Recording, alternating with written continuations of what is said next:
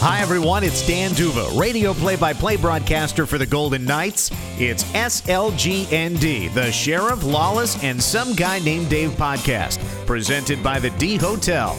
After a 5-game trip, back in Vegas for 5 straight at home. Golden Knights have won their last 3, and how have they done it? Jonathan Marchessault on track with 10 points to lead the team. Marc-Andre Fleury, one of the league's stars of the week. We discuss it all. How about Cody Eakin's impact, including 3 goals and 2 game winners? The fourth line, Pierre-Edouard Bellemare, and the Malachi crunch of Ryan Reeves and Will Carrier. We also dive into the Alex Tuch 7-year contract extension and George McPhee's use of cap space. Then we take your Twitter-submitted questions in the mailbag. It's SLGND, the Sheriff, Lawless, and Some Guy Named Dave podcast, presented by the D Hotel. And now, here's Dave. Oh, Dan Duva, thanks very much. I am Some Guy Named Dave. Dave Gosher along with Shane Knighty, Gary Lawless, Dan Duva, the Sheriff, Lawless, and Some Guy Named Dave podcast, brought to you by the D Hotel, the official downtown hotel of the Vegas Golden Knights. We are coming to you from downtown Summerlin today in our Golden Knights studios, as the Golden Knights are on a pretty good run here, fellas. This team that had a rough start to the season, to say the least, 1-4, and now with winning 3 in a row, 4-4, and right back to the 500 mark as we sit here today. We do want to acknowledge that Shane is here with bird flu and SARS and is fighting his way through it. I, for one, am happy that I was able to share these afflictions with Shane, and he's able to fight through it. You guys are very close. I never get sick either, so this is new for me. He is on, as I like to say, whatever Elvis was on near the end. Shane is on it now. No. Minus the peanut butter and banana sandwiches. Just Dayquil for me. I might be jumping on the desk here when it kicks in, but that'd be awesome. No, right, good. I feel great. The Golden Knights feel good. Yeah. Some big wins, something they needed to bounce back, and it's interesting. Three wins. It started that last game of the road trip, very crucial. The way in which they won, they needed someone to step up. They had that in their goaltender, Marc-Andre Fleury, and then they came home and they played their 2 best games so far this year, and they've gotten better each game. Their best game, the last one against the Ducks, in which they dominated despite it was a 1-goal game in the third period.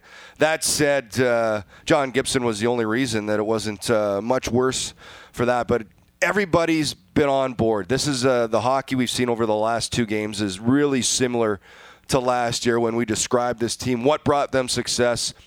And Gerard Gallant says, they play Golden Knights hockey. And that's exactly it. They play fast. The pace to their game so much higher over the last 2 games. All 4 lines rolling. The team defensive mindset's been there. The way they've defended in layers. The way their gaps, not only for the defensemen getting up, the forwards back check. They've been in the right position.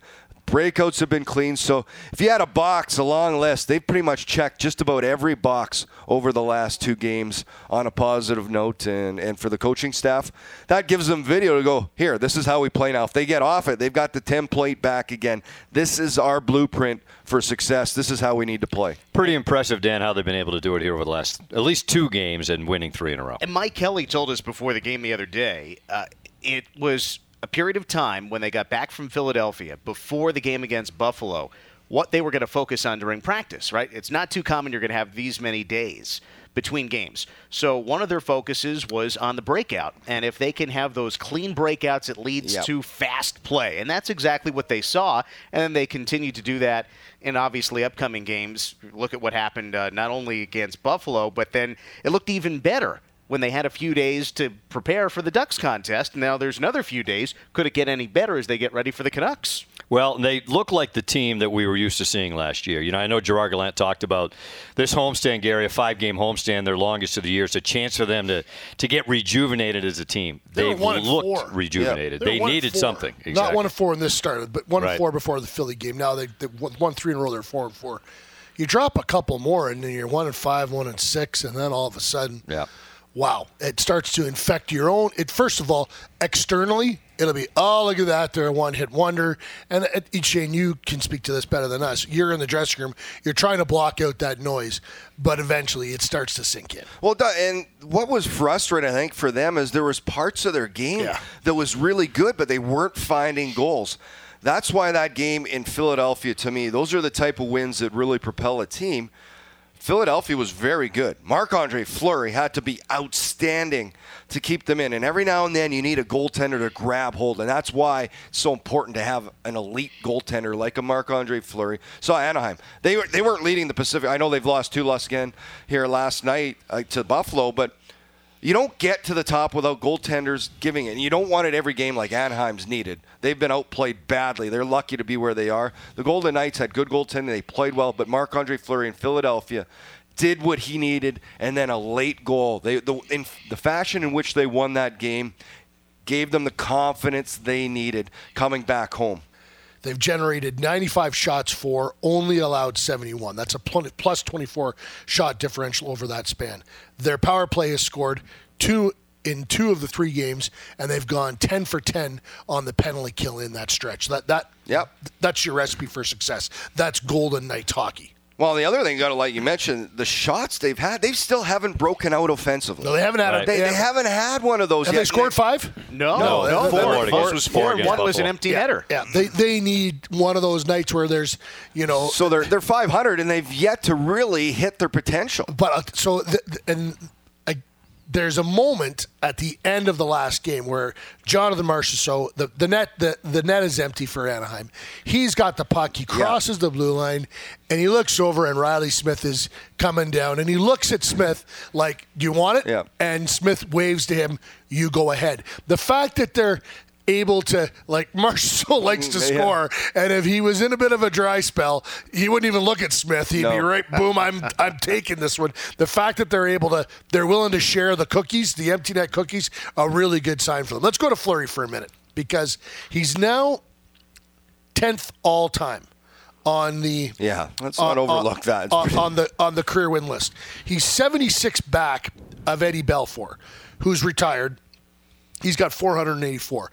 Fleury's got this year and 3 years left on his contract. He's going to catch Belfour or get real close. Those top two, Brodeur and Waugh, are the ones Brodeur and Waugh he's not getting. Brodeur's what, 691? Yes. Brodeur has 691. Yeah. Waugh has 551. Yeah. Lundqvist is at 433. He's still active. Luongo's at 471. He's active, but only kind of active. He gets banged up quite a bit, and but he's going to get to 500. Yeah. I don't know if Fleury will. Yeah.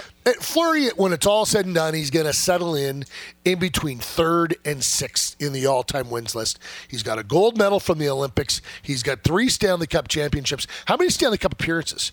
5, right? Because he lost one in Pittsburgh, and he lost one with Vegas. So for me, boom, Hall of Fame. Not even a question. He'll be 9th in wins by the end of this year. He's going to go by Tony Esposito by the end of the season. He doesn't have that. Esposito's, I think, 20. Yeah, barring injury. Barring something stupid happening. Yeah, he'll be. But, so third star of the week, by the way, we should mention Marc-Andre Fleury. 2-0 in the games they look at for player of the week, but .956 save percentage.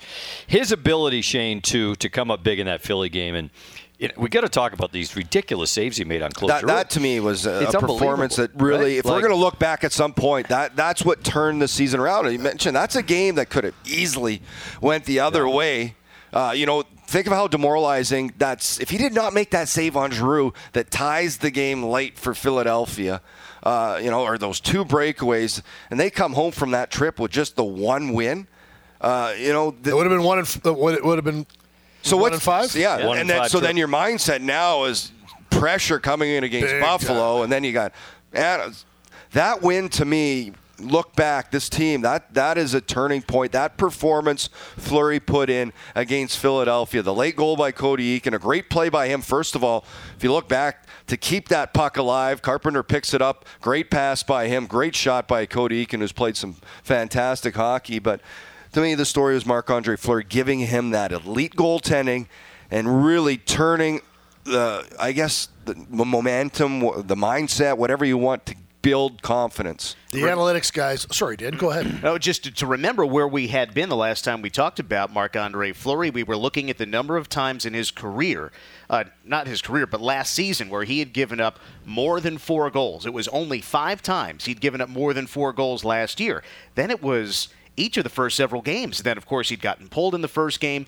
Then, if you include the game in Philadelphia, the shutout, Dave, that save percentage last week, I think the third star is 950 something. 956. If you include the game against Philadelphia, it's 971, right? It's 2 goals against in 3 games. And remember, the middle game, the last goal goes in with 36 seconds left. He very nearly had back-to-back shutouts. Yeah. Last time he'd done that, of course, was the last game against the Kings and the first game in the second round against the Sharks. So when you have that day off, remember, he didn't play. We were asking, was he going to play? That both games, Washington and Pittsburgh, the decision to play Washington but not Pittsburgh, since they gave him that break, he's been lights out. Yeah, he's been, and it's interesting. At some point, Shane, you're like, Marchessault's been consistently good, right? He's got whatever it is now, 9, 10, whatever it is, early in the season. Your best players at some point 10 points. I think he's 5 and 5. Yeah, 5. If you're just keeping track. 5 goals and 5 help. But I don't have any computer or anything in front of me. That's all Dan. I'm just saying. Yeah, it's all on the hard drive. Your best players have to lead your way through it. And Marchessault been getting results. Smith started to break through a bit. And then old Wild Bill Karlsson, right? He's, you wondered where he was at a little bit. Not a great start for him in terms of goal production. Breaks through in the 7th game of the year like he did last year. For him, what's that for his mindset? He comes off 43 goals. So now people expect it. And I don't know if he's going to score 40 again this year. But for him to get one and break through the other. Now he's got 2, obviously, goals in backto-back games. It's the first time he's had to deal with this in his career. Yeah. Right? Ovechkin, those guys are used to it every year. The guys that, every season write them down 30-plus, even 20-plus. William Karlsson, this is the first time he's scored that amount of goals. And coming in this year is the first time there's pressure to be a consistent performer. And that line, I think, has expectations of themselves. And I think they've been good. The goals just weren't coming. They stuck with it. And you know what? They're still been leading the way of this team. They really have. Let's take you into the mindset of the player. You score 43, you have a career year. Yep. Your organization comes to you and says, "Hey, we want to extend you." And we don't know the exact terms. We know it was a long-term offer was made to William, but obviously it wasn't enough money per year or enough money in the package, whatever it was. So you bet on yourself. Yep. All right, and you say, you know what? I think maybe I'm not a 43 guy, but I'm not a 6 guy either. I'm not a 6-goal guy either, which is what he scored the year before. I think I'm closer to 30. And you say, this is what a 30-goal guy gets in the NHL, and this is what you offered me. We're dealing a little bit in the shadows here because we don't have all the facts, but we do know that he didn't accept a long-term deal. They went to arbitration, and they settled just before arbitration. Yep. They figured out a 1-year deal, I believe, correct? Yep, yes. Correct, 1 year. So those are both facts that I have correct, by the way. Yeah. So facts are Dan, if you could So note that. what kind of pressure is on you as a player? Well, there's big-time pressure. He bet on himself. Yeah. So, but that said, I think that line has so much trust in one another that they have a belief that they're going to be successful. So, yes, the goals weren't coming early, and I'm sure there was some frustration to it. But I think the one thing that helps them is Riley Smith and Jonathan Marchessault. Those 2 guys are still rolling, and they're getting chances. I think if they weren't creating, like he had a couple. Karlsson told me flat. Yeah. He said, "Look," he goes, "I'm getting chances." Yeah, if they weren't getting chances, it'd be different. So I think. Excuse me.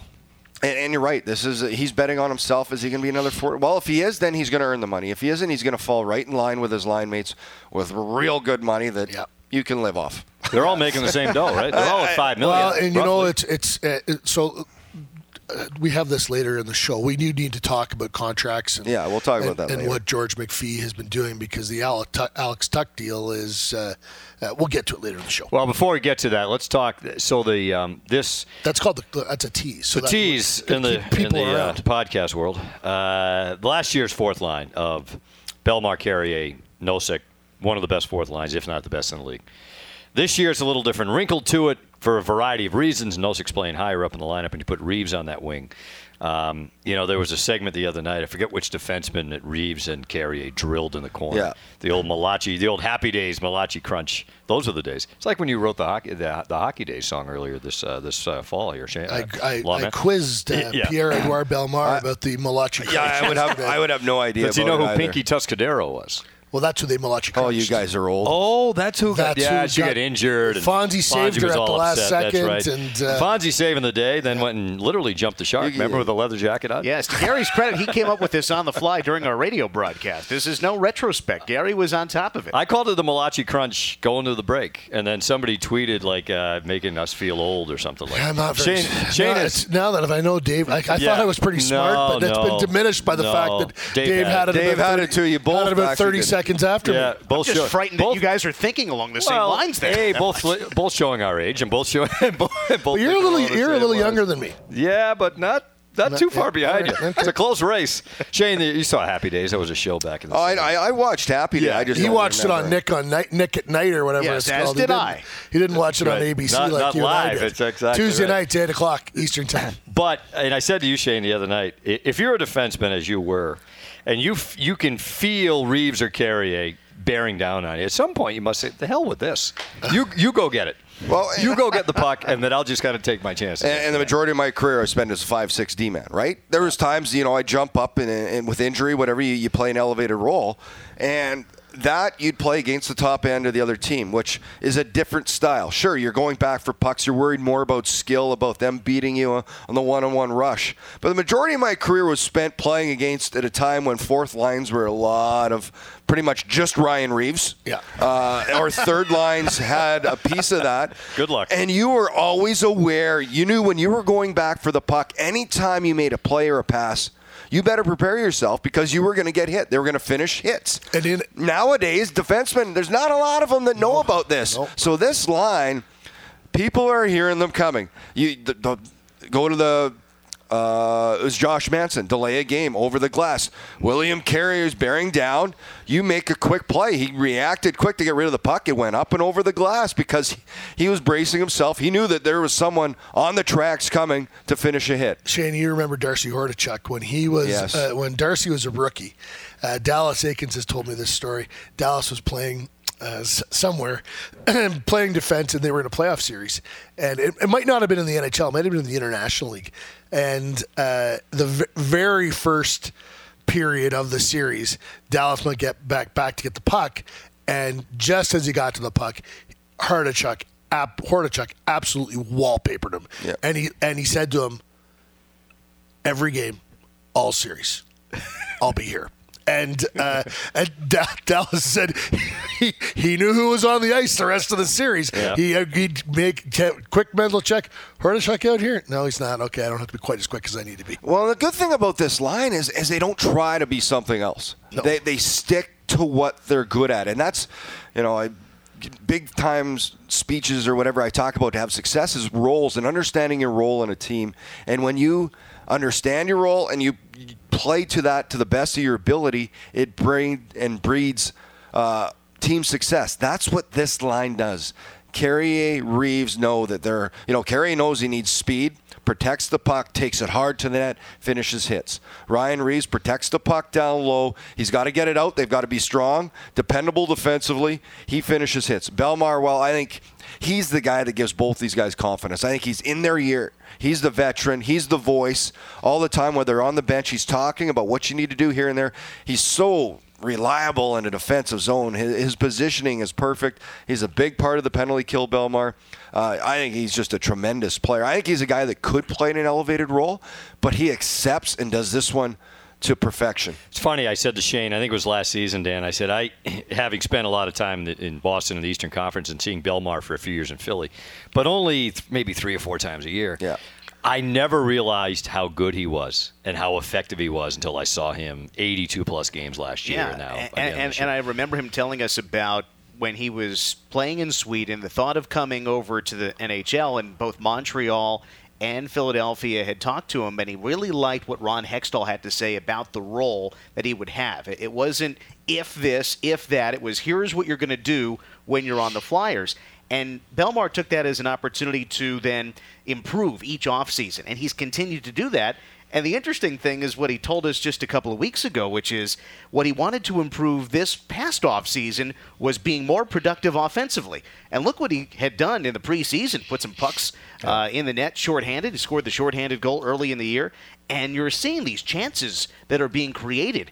And Bellemare's 33, Reeves is 31, Carrier's only 23. And it seems like a matter of time before a couple more pucks from those guys go in the net, but they know that even if they don't get the puck in the net, it's not their primary goal. I love this wrinkle that the Golden Knights have at the end of the power play. So Vegas has a power play. Those guys don't play. But right after the power play, they're out on the ice the first shift, even if it's an offensive zone draw. And the other night, Anaheim iced it right after. So the same guys that were out there, the same 4 plus someone over the boards are on the ice. And who does Gallant send out? So these guys are already tired. And now you've got the most muscular line in the National Hockey League coming out over the boards. And you're like, boy, oh boy, we better get it out of here or we're going to be hemmed in here for a while. And those shifts have been, in the last 3 games, have been game changers. And I've got a question for you, Shane. When you're the next line after Reeves, Bellemare, and Carrier come off, I mean, I would run through a brick wall to get on the ice. The momentum that they generate. It does not go unnoticed on the bench when the rest of those lines, whatever it is, see Bellemare, Reeves, and Carrier go out there. The energy they bring to the bench is imperative. I think they've been the most consistent line in their style of play. I think Gerard Gallant knows that. He's talked about him. He did it last year too. So this is nothing new. This is a team that relies on 4 lines to play the right way, to play to their strengths. And this line has certainly done that. They've generated a ton of chances, but the energy that they build, that rolls to, like you said, that next line up now. Oh, let's keep this going. It just builds and builds. The other wrinkle you've talked about, Shane, too, is after a power play, after a penalty kill. Penalty kill, yeah. Marchessault, Pacioretty, Haula. None of them kill penalties. Pacioretty did a little bit with Stastny, but now he's not really. Their ability to throw those 3 guys out, too, against a team that's just coming off a kill, against potentially tired guys. They're fresh. They've been sitting there. Potential are the other team's power play are their top guys. Yes. So the matchup goes in favor of the Golden Knights, having that ability to throw an offensive line of those guys. And sure, they don't play together a lot, but when they have been thrown out after a good penalty kill, they've been able to generate some chances right away. And just like the power play throwing the Reeves line out after the penalty kill, they answer back right away with this line. And the other thing I like about the Bellemare line, too, is that he has no problem playing against the other team's top, which is great. Yeah. The amount of trust that, all coaches, right, the trust they build, the players build with them. Huge. It's a pretty good opening, fellas. Not too bad. Next segment of our podcast here, the Sheriff Lawless, Some Guy Named Dave podcast, brought to you by our friends at the Findlay Automotive Group. We're kind of all in the mix here. Well, not Dan so much, but Dan drives a Findlay car. Oh, you got what do you got there? The Camaro. You bought the Camaro last year. Speaking of the fonts. The T-tops. Absolutely. Well, they don't have Camaro on. He is from Jersey. T-tops. You should get the T-tops. That's the old car back in Jersey. But no, I love the Camaro. The folks at Findlay are fantastic. It's always great. I saw them just before the season started. Took care of a car wash, and that Camaro shining bright. I'm going to see them today. I'm going to see him tomorrow. I've got to go, but yeah. I've got 2. Jaguar, we have 2 Findlay vehicles. I got 2 Findlay vehicles. Yeah. All right, they got some love. Yep, there you go. We love you, Findlay. All right, so the Golden Knights, Alex Tuch hasn't played a game this year, but he has got himself a nice contract extension. Hopefully he's going to play here soon, out with injury. But the ability, Gary, and you kind of touched on this the other night in Lawless and Order between periods, Saturday, I believe. The ability of the Golden Knights to get Tuch under contract here, long-term, 7-year extension, which kicks in next year. Signed Shea Theodore to a 7-year deal, not an extension, but a new deal. What's that mean in the big picture for this team? Well, it's really fascinating what the Golden Knights have done. Most teams say we need to save cap space. And they've taken the exact opposite approach. They've said, no, we're going to use – they view cap space as – perishable inventory. In other words, if you've got $6 million of open cap space, at the end of the year, if you haven't used it, it's lost to you. So if you've got an owner who is willing to say, yeah, we'll spend to the cap every year all the time, we're fine with that, then you can say, okay, I've got empty cap space right now. I'm going to sign Alex Tuch to a 7-year deal. So, I could probably get him for, he's coming off his ELC. He scored 15 goals last year. 16 goals. He's hurt right now. He scored 6 in the playoffs and 4 assists in 20 games. I'll sign him for $2.5 million. And then move the contract up for a number of years, or I'll just qualify him because he doesn't have arb rights, and you'll nickel and dime him for a while until you have to give him the big contract at some point in time. Or there's this other approach. You'll say, I'll overpay him right now.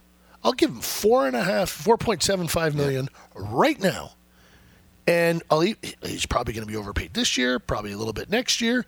Then it'll be an equal value. But then the last 3 or 4 years of that deal, when he's in his prime.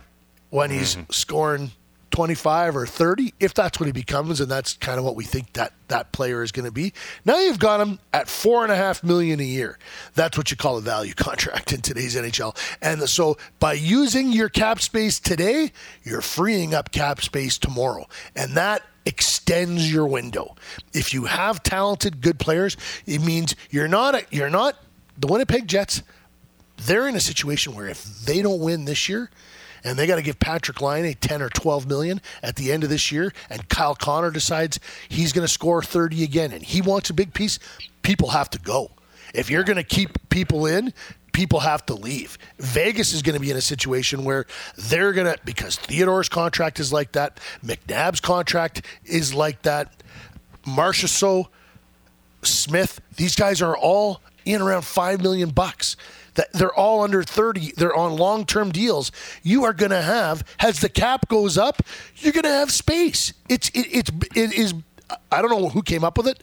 I'm guessing McPhee, McCrimmon, or Lagerner, one of the money guys here, or maybe it was Bill Foley, because Bill Foley is. We know he knows the business. He's a financial genius.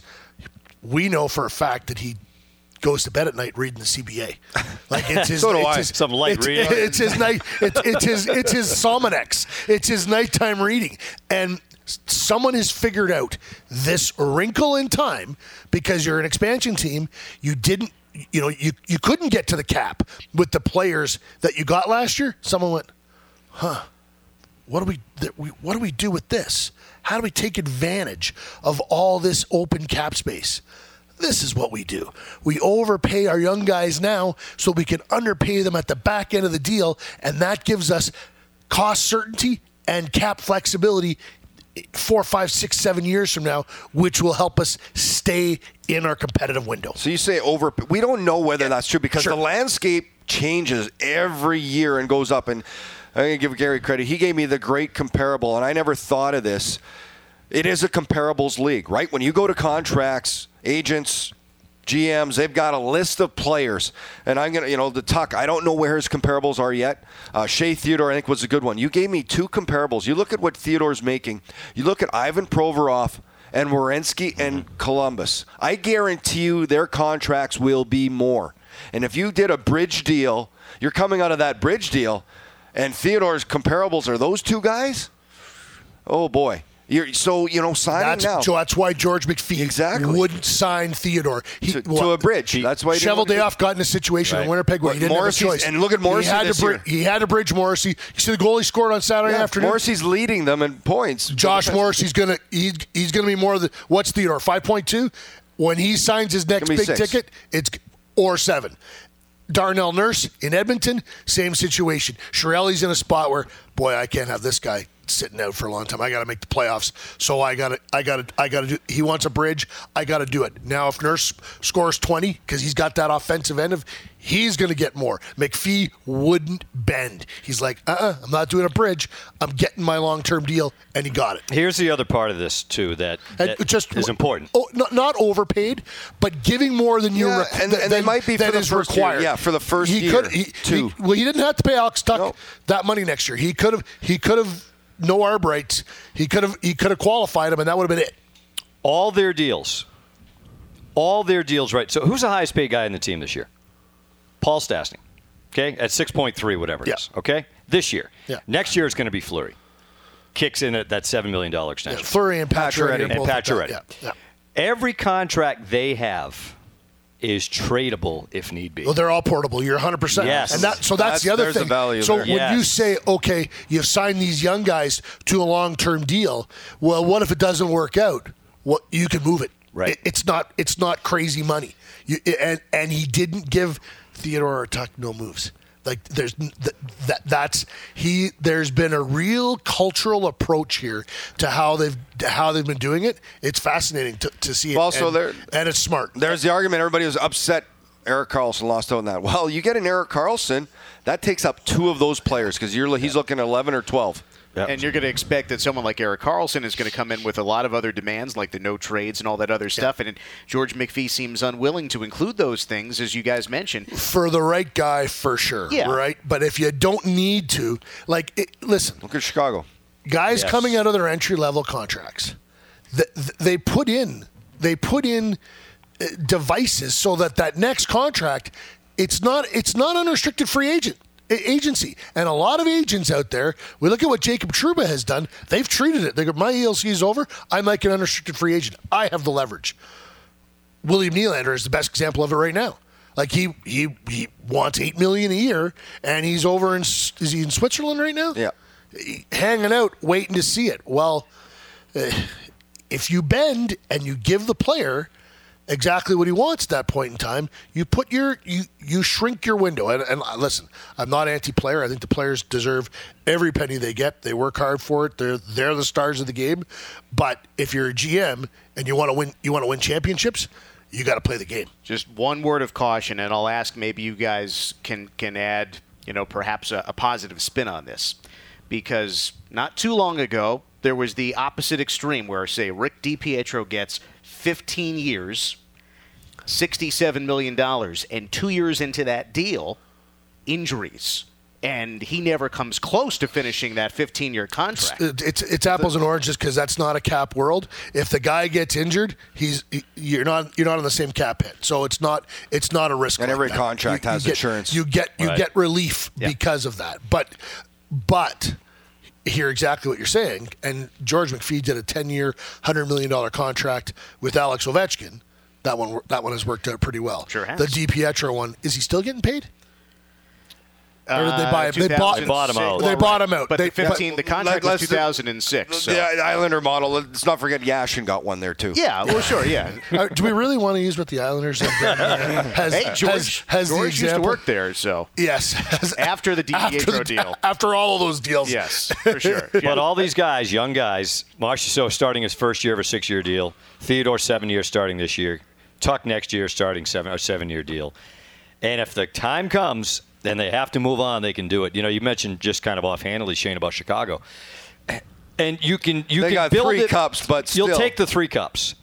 But you see what they're going through right now. Kane and Taves, they signed them to those monster deals. Seabrook and Keith are, it's... You're going to have to endure some down years. Yeah, and again, if you ask the people there right now, it's going to be tough sledding for them for a while. But they also had 3 cups, and they had phenomenal teams in 6 years, for that window. So you pick. There's different ways to do it, and I get that. But to Gary's point of the long term and trying to be able to do this the way they're doing it here is a pretty wise way to do it. And my point was not so much, one of these guys could be Rick DiPietro. It's more to learn from how things have happened in the past. In particular, George McPhee, 17 years running the Capitals. This isn't his first time around the block, and I think that you can see as the new world of the NHL and the salary cap takes form, that someone who has lived through it all and has so much experience with all of this, if he's pioneering a different strategy, you've got a little bit more faith in that approach. He was asked that the other day, lessons learned from his time in Washington, and he said if you can get a deal done early, you should get it done. Bingo. Cost certainty is what they're looking for, and it's what they have with all these deals. And it's interesting for the player. You bet on yourself. I had an agent say to me one time. He goes, "Yeah, you want to get the most you can for a player, but when someone comes to you with $20 or $30 million, you got to take a long, hard look at it." Right. Alex Tuck, you just guaranteed 33.25. Is that's what the value? Not bad when you're 22. Yes. Yeah, I'd take it. Pretty good wage through 2026, and right now he's only 22 years old. He doesn't turn 23 until May. Yes, he'll be 29 at the end of the deal. Yeah. he'll still, Yeah. Hey, speaking of contracts, and it kind of goes under the radar here a little bit because the Golden Knights went out and they signed Paul Stastny. They trade for Max Pacioretty. Nick Holden kind of gets lost in the shuffle. Oh, yeah. Right? As a unrestricted free agent signing. A pretty good player for them, Shane, over the first, what have they played, 8 games? He's subtle, but very effective. I think he's gotten better and better. And there's always an adjustment period when you join a new team. And I think, the absence of Nate Schmidt and then Derek Engelland's injury has elevated his role, and he's really fit in. And let's not forget, he's played the offside. I don't know how much he's done in his career. I know in Colorado, his best years, he played with Barry, who's right-handed shot, so he was on his onside. So he's been on his off, and he's got little details to his game. I notice on D-to-D passes, the way he positions himself in the defensive end behind the net. He's really good at allowing himself to skate into the puck, so he's got his eyes forward. He does the way he walks the line, holds it in at the blue line, and it's nothing fancy. And the best way to describe a lot of those defensemen is they play the game, and after the game, you don't notice them, and that's a good thing. He's averaged 20 minutes or more in the last 3 games. Mm-hmm. And the penalty kill played in the top four role in those situations. The goal that Reeves scored on Saturday night, he comes down he finds a lane and he comes down and he unloads. It hits Gibson right in the shoulder, high though, and then it's such a heavy shot. It bounces down. There's a quick rebound and Reeves is able to score. Shane, you must have played, and maybe you were this guy. Some players, the more responsibility you give them, the better they respond. I think the majority of players. And for the role I played, he'd be a little higher. When you get that chance to play top 4 minutes, it's an easier game. It is harder to adjust to when you're in that 5-6 because you're more limited, but you still have to be ready. So there's more of a mental strain there to make sure, okay, I just sat 3-4 minutes. I got to go out there for 45 seconds and do my job. And guys do that, but it's easier when you're not thinking like that. You're just out there. You're rolling. You're going, and it makes the game easier. Did you see the Jack Roslovic quote the other day? Mm-mm. He played about 5 minutes the night before, and he said, Paul's a stats guy, meaning Paul Maurice. And so once we went down 3-1, we knew that Paul his view of the game is the best chance I have to get back into this one is to play Wheeler and Scheifele. So he said, once it's 3-1, and then they scored again, it was 4-1. He goes, I knew I wasn't playing anymore. And I sat on the bench and Matthew Perreault got in on it too. Said I went 45 minutes of real time and 20 minutes of hockey time without a shift. He goes, how do you And then of course Maurice gets a hold of these quotes. Did you see that? I saw this part. Their ice time. He said, they're not. You want to play more, play better, basically, and then their ice time the next night. Not very big. Around 5 minutes for the line. You say something like, "This isn't the rec league." Yes, it's not like you rent the ice for an hour and everyone gets to play the same amount. You don't all pay your $85, and that guarantees you 20 minutes a night, something to that effect. But it's what you're talking about is ice time.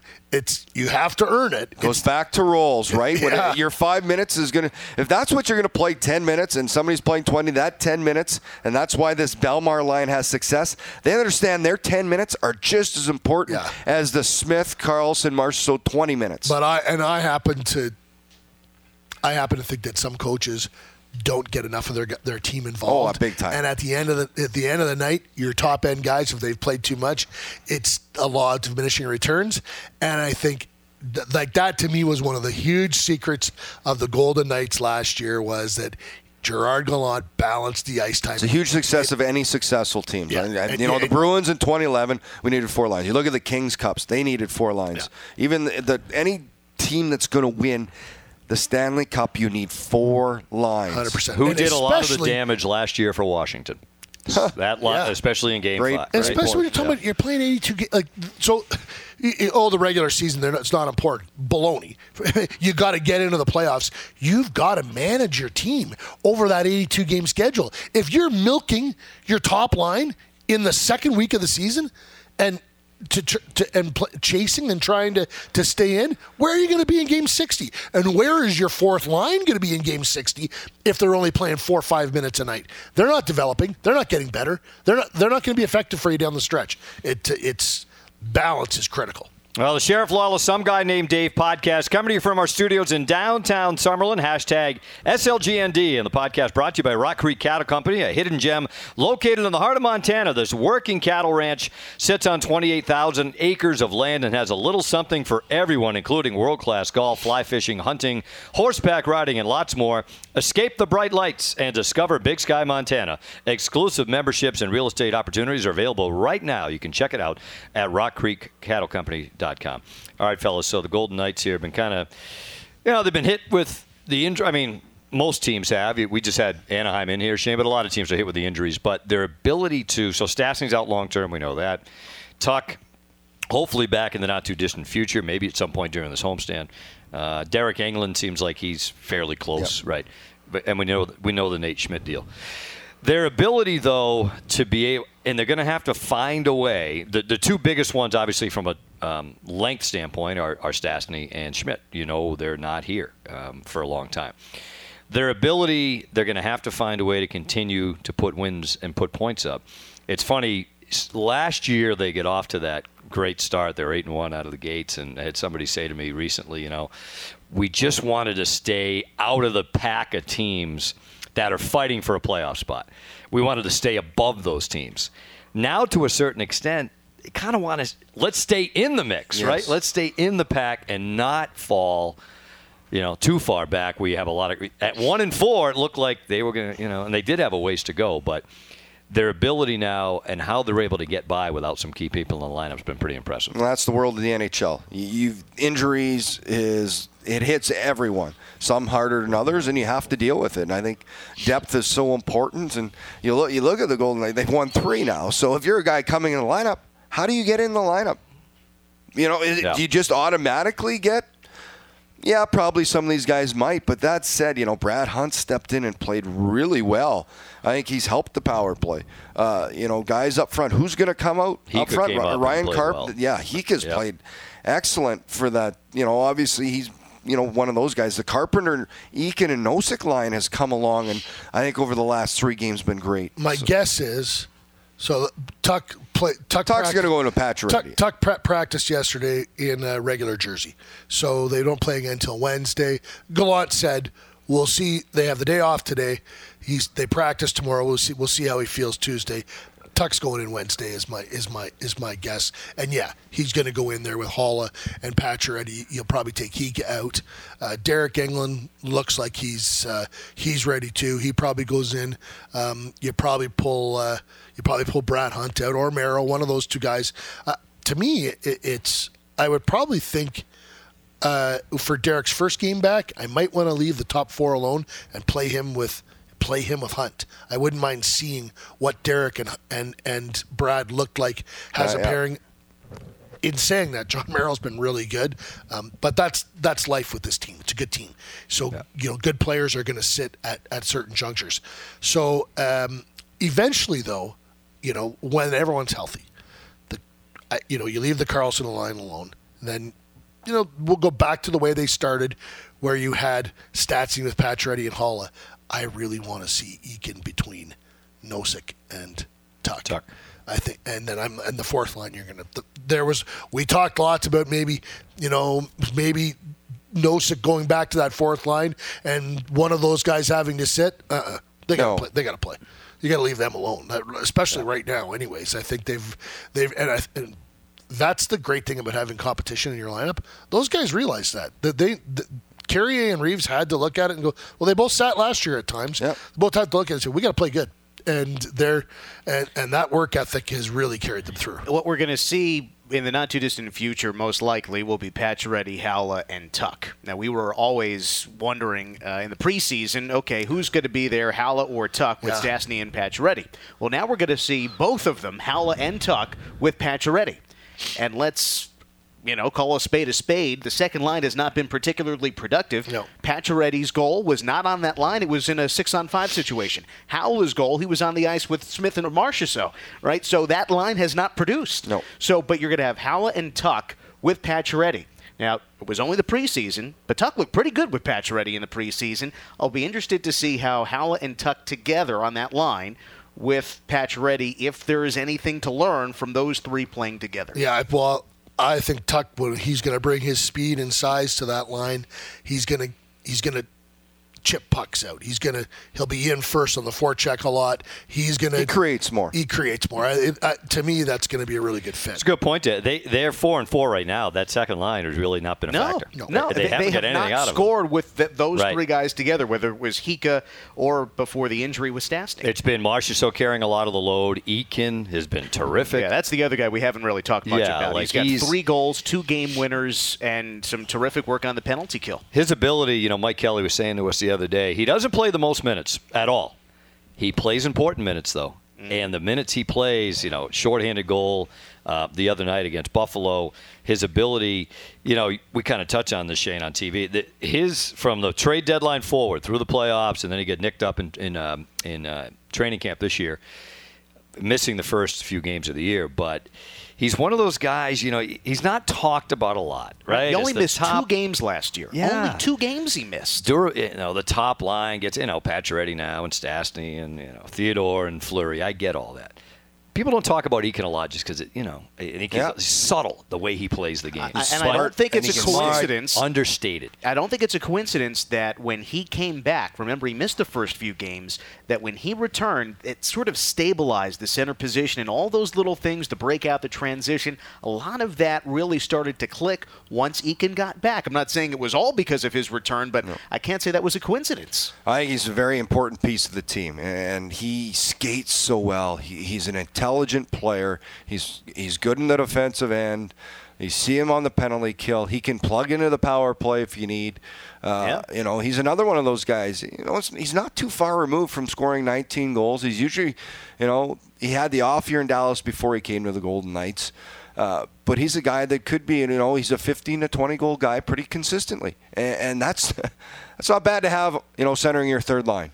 Well, the Sheriff Lawless, Some Guy Named Dave podcast coming to you from our studios in downtown Summerlin this time around. All right, we're going to get to the mailbag, and it's brought to you by our friends at Findlay Automotive Group. So we welcomed questions from the people and via the Twitters, I would imagine, for the most part, Dan. So what do we have?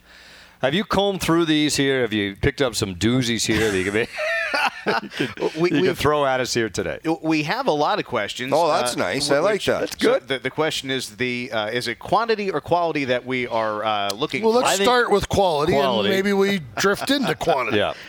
All right, guys, so here's a question from @NHL Jack Manning. Jack asks, does it make sense for the Knights to offer sheet William Nylander?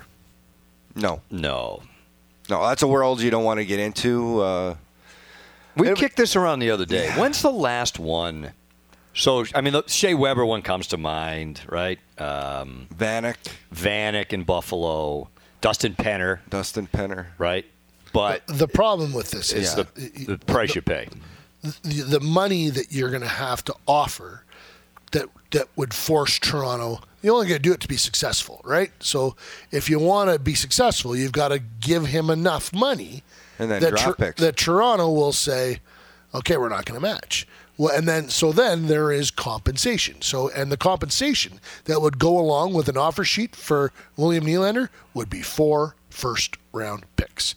Now, if you're getting Austin Matthews, yeah, so I was going to say, and you're going to win, and this guy is going to make you open a window for you where you can have the chance to win 4 or 5 Stanley Cups. Yeah, absolutely, or 3 or 2, whatever. You know what I mean? Then yeah, you do it because that's worth it. If you're the Arizona Coyotes at the end of this year, do you throw an offer sheet at Austin Matthews? And that's a conversation we can have. That's the team that needs to, because he might be the Mario Lemieux that saves the franchise. Yeah. William Nylander he's a very good player. I wouldn't quite describe him as a complimentary player, but he's not a franchise player. No. And he's the only guy, right? Still sitting out there. Yeah, he's the last one. Nick Ritchie just signed. And he's close to coming. And the Leafs were off. I know they've dropped their last couple of games, but They were 6-1 out of the gate, scoring goals 5 a night. Right. They were fine without him. You're exactly right. You're looking around. Kapanen stepped right in.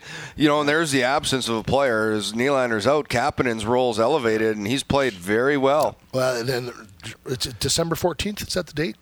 If he's not signed by December 14th, he cannot play this season. Mm-hmm. So now, Nylander, early on, the leverage was more in Kyle Dubas, the GM of the Leafs, was more in his corner. As you get closer to that date, especially if you think you only have a certain number of chances to win the Stanley Cup, and if you think you're good enough to win the Stanley Cup this year, you do want William Nylander in your lineup.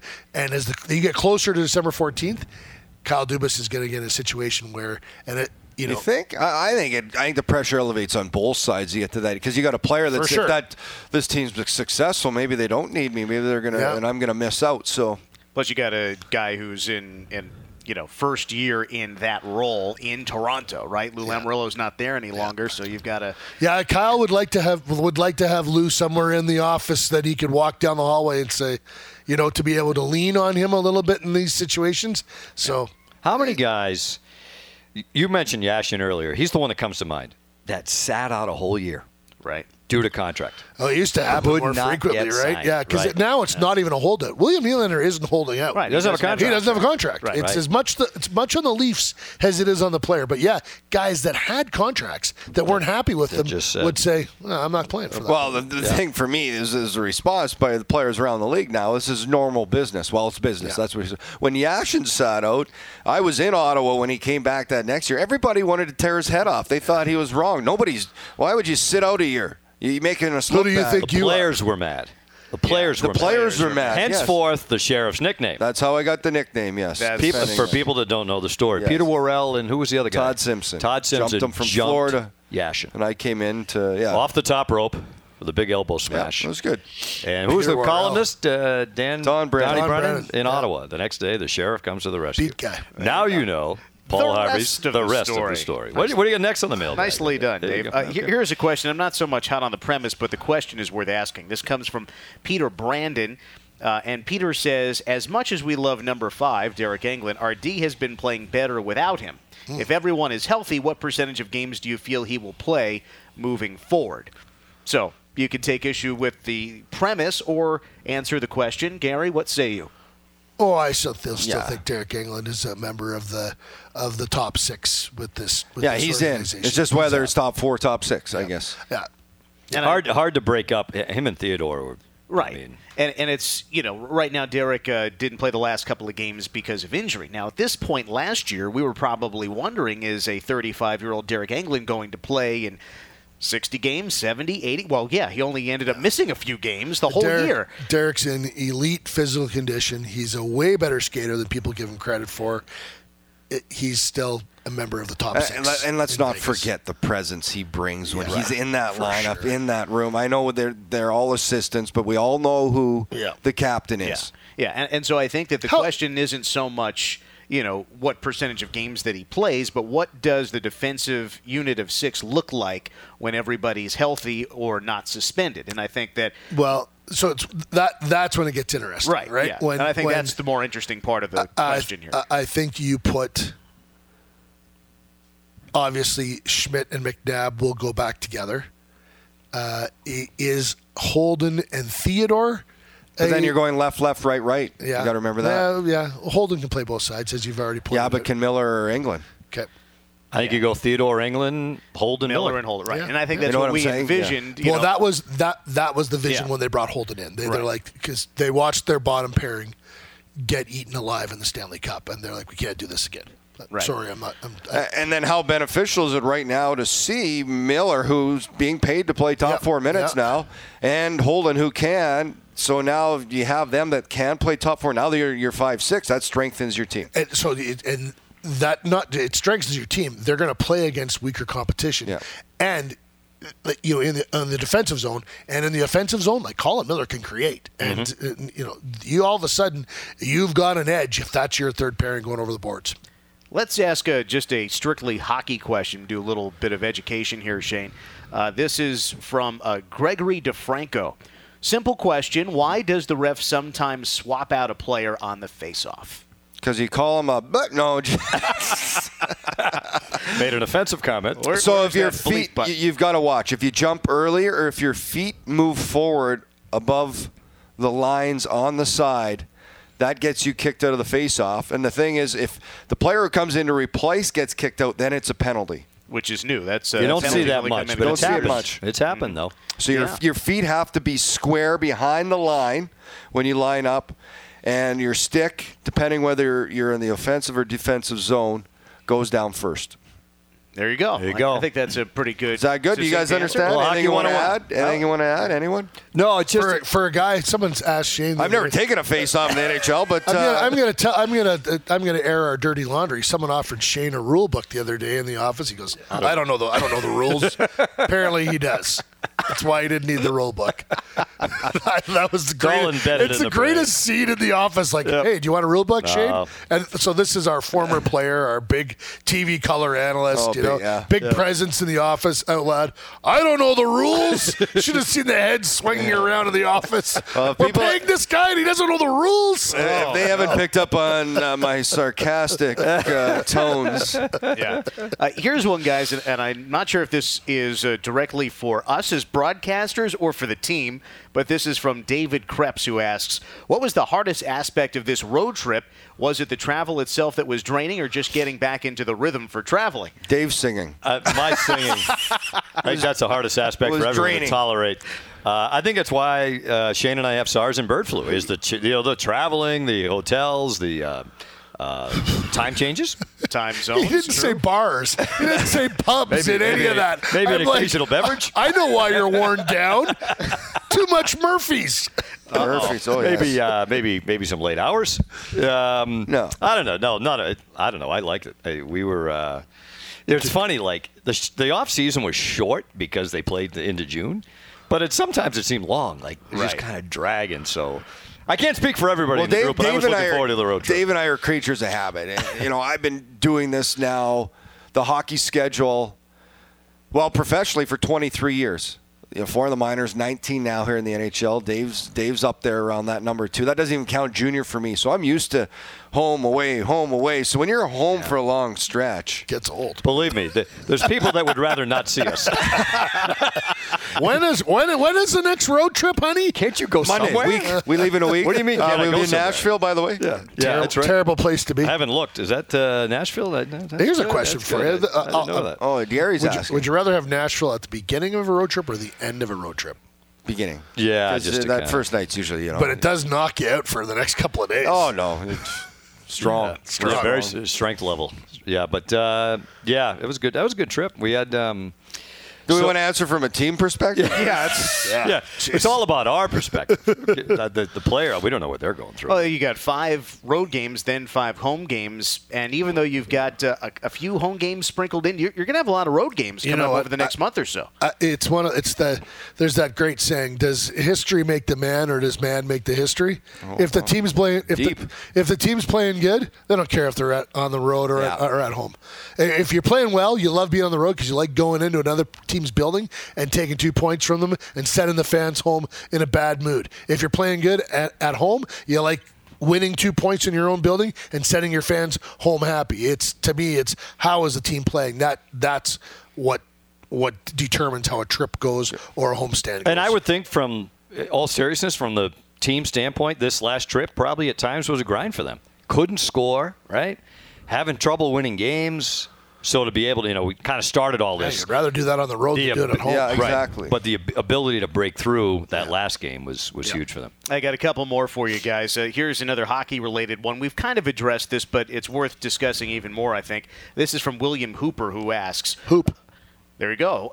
With the Knights having one of the most physical fourth lines in hockey, do you think that is what is making them so successful? Wearing teams down with heavy hits and flying around the ice translates into some good offensive chances. Shane?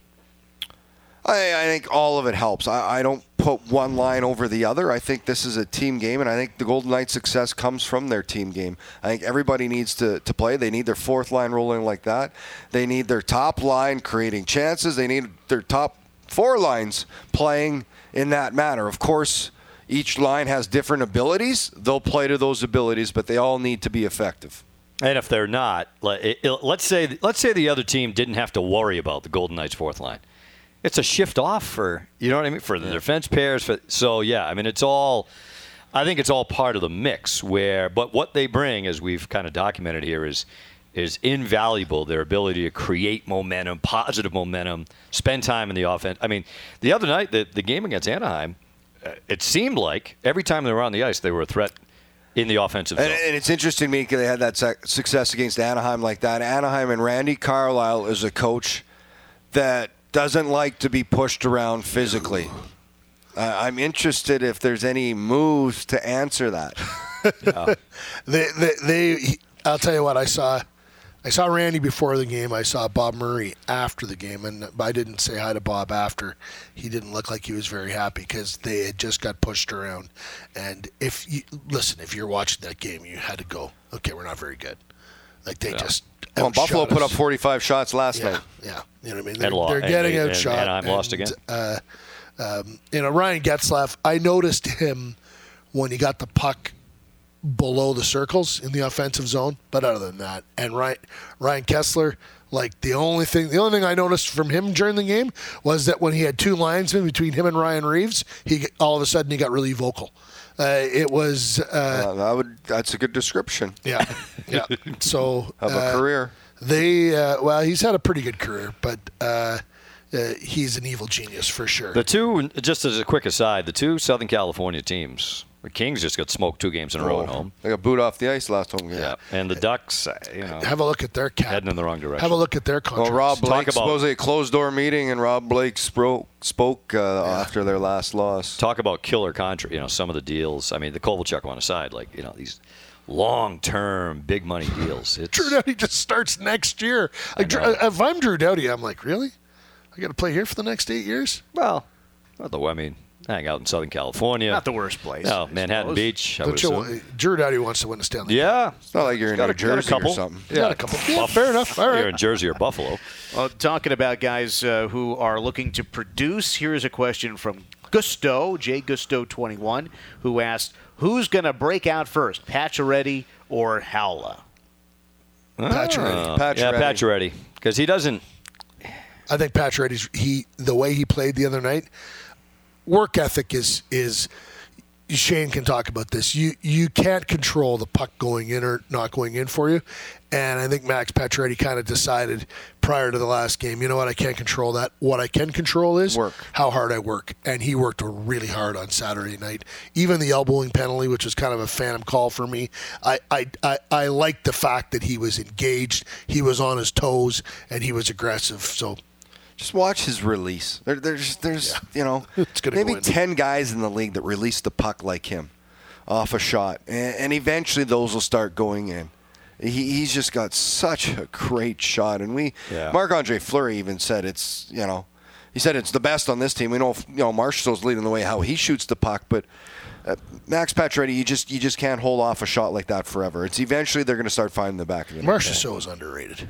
Oh, big time. He is. And he's not shy. And he's getting better. I have a lot of time for him as a player. And it was, I kind of thought he was just a shooter when he got here. And maybe he was. But he's more than that now. It's interesting. He reminds me of another guy that was, he reminds me of Marty St. Louis.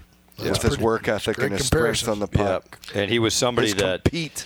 We talked to him the other day. He's got some joie de vivre in his game. Yep. He was, you want to talk about paying your dues. Yeah. 5 years in the American League. He had Duva for 2 of them. Had Duva for 2. So that's like dog years. That's like 10 years. That's like every year to a human is like 7 to a dog, right? Yeah, it's something like that. Yep, the mighty Salt City of... Yes. Here we go. There it is. Got to an hour and 2 minutes before we got to a Syracuse reference. I got another Pacioretty-related question here. This is from at Gooner Pants. Is that a real Twitter handle? At Gooner Pants. And the question is, and I like the last part of this question, but can you attribute Pacioretty's lack of scoring to missing line mates, chemistry, or still getting used to a system or something else? How much does a drop in minutes factor in? I don't know. It's minutes. I think it's all above. I think it's all the right there. First part of it for sure. Yeah, it's a little bit of everything, and sometimes it takes time to find the chemistry. And we talked all the time about Carlson, Marchessault, and Smith. Well, it didn't happen instantly for them last year. Karlsson didn't score till Game 7. That line really didn't form. But once they did, once they clicked and got comfortable, they took off. And that, I think, is going to be the same thing. Pacioretty, eventually, it's going to click for him. Whether it's in, Game 9, 10, 11, I think it's going to happen here soon. New team. 2 different centers, right? Had Stastny for the first 3 games. And never had to move before is different. If it's a guy coming to his third, fourth team, this is just his second team. Yeah. But, again, the silver lining, they've been able to get themselves back to 500. And that, whatever's comprised that second line really hasn't been much of a factor for them. No, and I wonder what Pacioretty sees when he's on the power play with Marchessault, Karlsson, and Smith, plus Brad Hunt. But to just be on the ice with those 3 guys and how contagious that is, and you wonder, we've seen a couple power play goals now, and you wonder how Pacioretty might get involved in that aspect of the game. All right, we've got a lot of questions, but we're running out of time. So I'm going to ask you one more, and this is actually directed specifically at Gary, but I think we could probably also answer this is Gary. So Gary, we're going to take the start. segment off. This is from Paul Day. Paul asks. Not Gooner Pants? No, this is Coach Paul Day. I think Gary's putting in fake accounts asking himself questions. Paul Day, actually, full transparency. We were born in the same hospital about 4 days apart. We went to nursery school together. And I was in both his weddings. So, well, Paul's got a question for you, Gary, as if he hasn't had the opportunity to ask you before. Here it is. Your favorite hockey player growing up and your favorite hockey broadcaster and overall sports broadcaster. So I guess that's 3 different questions. I can answer the last one, Dave Gosher. It would be, I would go Duva. Larry Robinson. Larry Robinson for player, okay. Danny Gallivan. An overall broadcaster. Present company excluded. You don't feel compelled to throw us in the mix. Yeah. Nor would you. I really wasn't the thought. I'll tell you what, I've been a huge fan of Chris Cuthbert's work because he does the CFL and the NHL, which are my 2 favorite things to watch. So I'll stick with Cece. He's a good man. Wow. Dave, I want to know your ansers. Yeah, well, I mean, do you think you could do a CFL game? I love the CFL, as you know. Final score 112 to 108. Field's 200 yards long, 100 yards wide. I probably couldn't. Up a rule book. Big. Who do the Bombers have? They get the Red Blacks this week. What's going on?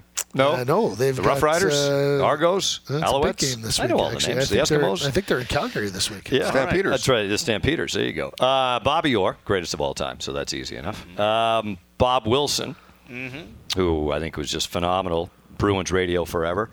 Probably my all-time, overall favorite. I think Sean McDonough is as good as they get. In terms of versatility. I've done mostly hockey. I've done some baseball. I did football in college. I've done very little basketball. So Shane will tell you I'm pretty limited.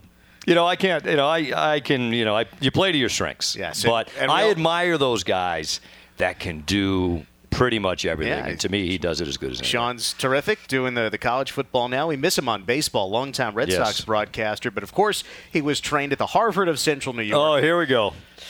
Just to put it, there's not many, I'll be quite honest with you, there's not many announcers that I will watch a game just because they're doing the game. Bingo. I'm kind of indifferent to a lot of it. He's one of them. Right. Where I'll seek out what game he's doing. Can't argue with that. Sean's among the very, very Shane, best. you've loved Shane, this. you got a favorite player, hockey broadcaster? You know what? I never had, Wayne Gretzky is the easy, choice for me. I liked the Oilers in the 80s growing up. I liked a lot. I wasn't like one player. I liked a lot of players. I loved Ray Bourque in Boston, Paul Coffey. I used to like Marty McSorley because he was a defenseman that moved to forward, kind of like I did in my junior career. For broadcasters, for me, Hockey Night Canada, for my era, is Bob Cole. Yeah. Playing my first, Hockey Night Got in Canada. Got a great ovation the other day. Bob Cole, who is he's on his 50th year? 50th year. Of calling games for Hockey Night in Canada, and he'll retire. He just he's great. I always watched him when I got into broadcasting. He undoes the pants and relaxes. He does it old school. Like the headset, he pulls one ear back, puts his hand over the ear, and he calls on levels up and down. He can emote better than anyone else. Yeah. Present company excluded. Yes. Yeah, thank you very much. Yep. No, he's pretty good. Oh, he's legendary. To say the least. It's only a shame that in the United States the fans don't hear more of him. And those of us who've traveled and get to follow hockey quite closely, you have heard of him. How about you, Dan? Yeah, I think this is pretty much slam dunk. Well, there are a lot of, first of all, with players, growing up as a Devils fan, I wore number 4 when I tried to play the sport. That was for Scott Stevens, but Martin Brodeur is among the best. And then at the very beginning of my broadcasting career, I got to, be in that locker room and interview Martin Brodeur. So that was transcendent for me. For broadcasters, hockey, it's Mike Emrick. Doc has done just an incredible job through the years, through the decades, and he's been great to me. When, just as you said about Sean McDonough, Dave, you hear Doc calling a game. No matter who's playing, you've got to listen. There's nowhere in the world he'd rather be than at that game, and you hear that in Doc's voice. Overall broadcasters, aside from Mike Emrick, I think Ian Eagle is fantastic. Again, I know Ian, he was the New Jersey Nets, now Brooklyn Nets broadcaster here on CBS. But then Vin Scully, baseball, of course, with the Dodgers, but also some big-time golf, football. He did a lot more than just the Dodgers. And then Marv Albert. Marv Albert also doing the Rangers on the radio growing up, still doing basketball. Yes. So there are a lot of good ones, but those are some big ones. I'm just thinking of Harry Carey because we just Dave and I last trip watched this skit with Will Ferrell doing Harry Carey. Can I add? The moon was made of Swiss cheese. Would you eat it? And then we'll get out of here because we're going a little long. What's your favorite catchphrase? Oh, I don't know if I have one. No. I don't have one. Mike Lang? Personally. Mike Lang, some of Mike Lang's. Yeah. Oh, scratch my back with a hacksaw. I don't know what any of it means. Yeah. But he's a guy that, they sell T-shirts with his sayings on them in Pittsburgh. Well, the thing is, with us broadcasting, especially with hockey, has been around for so long, a lot of this stuff that is now part of the lexicon was invented by broadcasters decades ago. So now when you try to come up with something new, it's really, everything's been done. It's cliched. But so the answer is, Gary, the best word that I can come up with that a broadcaster has invented, that is now part of the lexicon, invented by Marty Glickman. Swish. There you go. Oh, yeah. I didn't know that. No one, you don't even think of that as a cliche. You didn't know that either? Right. No. That was a broadcaster who came up with Danny Gallivan, a Savardian spinorama. After Serge Savard, not after Denny Savard. People get that one confused, but I thought that was, to me, that's one what that was Jack Buck? Paints a great picture. It's a winner. That's a winner. It's a winner. Something like that. Legendary Cardinals announcer. Really good, but you can't even remember. Something like that, yeah. It was before my time. Those Bob Cole, oh, baby. Night. Oh, baby. Oh, baby, for sure. Yeah, Bob Cole. Oh, baby. And then it was always nice. Dick Enberg, oh, my. Oh, my, yeah. At the end of a New York Mets broadcast, you hear Bob Murphy say, "We'll be back with a happy recap." Well, I will say this, all kidding aside, I feel very privileged to work with, we got with all three of you guys. Yeah, you guys are pretty good. It's been wonderful. Thanks for your time this time. I like when Gosher has the marbles. That's my favorite call. I think we had a Bruins. I had the Fleury with a big save for the Bruins. And the fans got to hear him sing on Saturday night, too. Came back from break a little early. And what were you singing? Really? I think I was singing Chris Stapleton. You were? Yes, Millionaire. Love more precious than gold. Keeps going like that, Dan. You know the words. Come on, sing it along. I do. I know. No, I think what happened was they might have We need to do podcast karaoke. We need to do a whole show. Oh, boy. Yeah. We Ratings sing. are going to suffer. Take us out with a little journey, Dave. Yeah. Shut up. That's Steve Perry. By the way, new album out for Steve Perry. Okay. Yeah, my son's singing that around the house now because of Dave. So we influence the youngsters of molding the minds of the future. This was fun. Well, see you later. All right, so the I'm Sheriff Lawless, Some Guy Named Dave podcast. Gary's out. He's out of the building, but we'll talk to you next time. Thanks for joining us. #SLGND coming to you from our studios in downtown Somerville. We'll talk to you next time.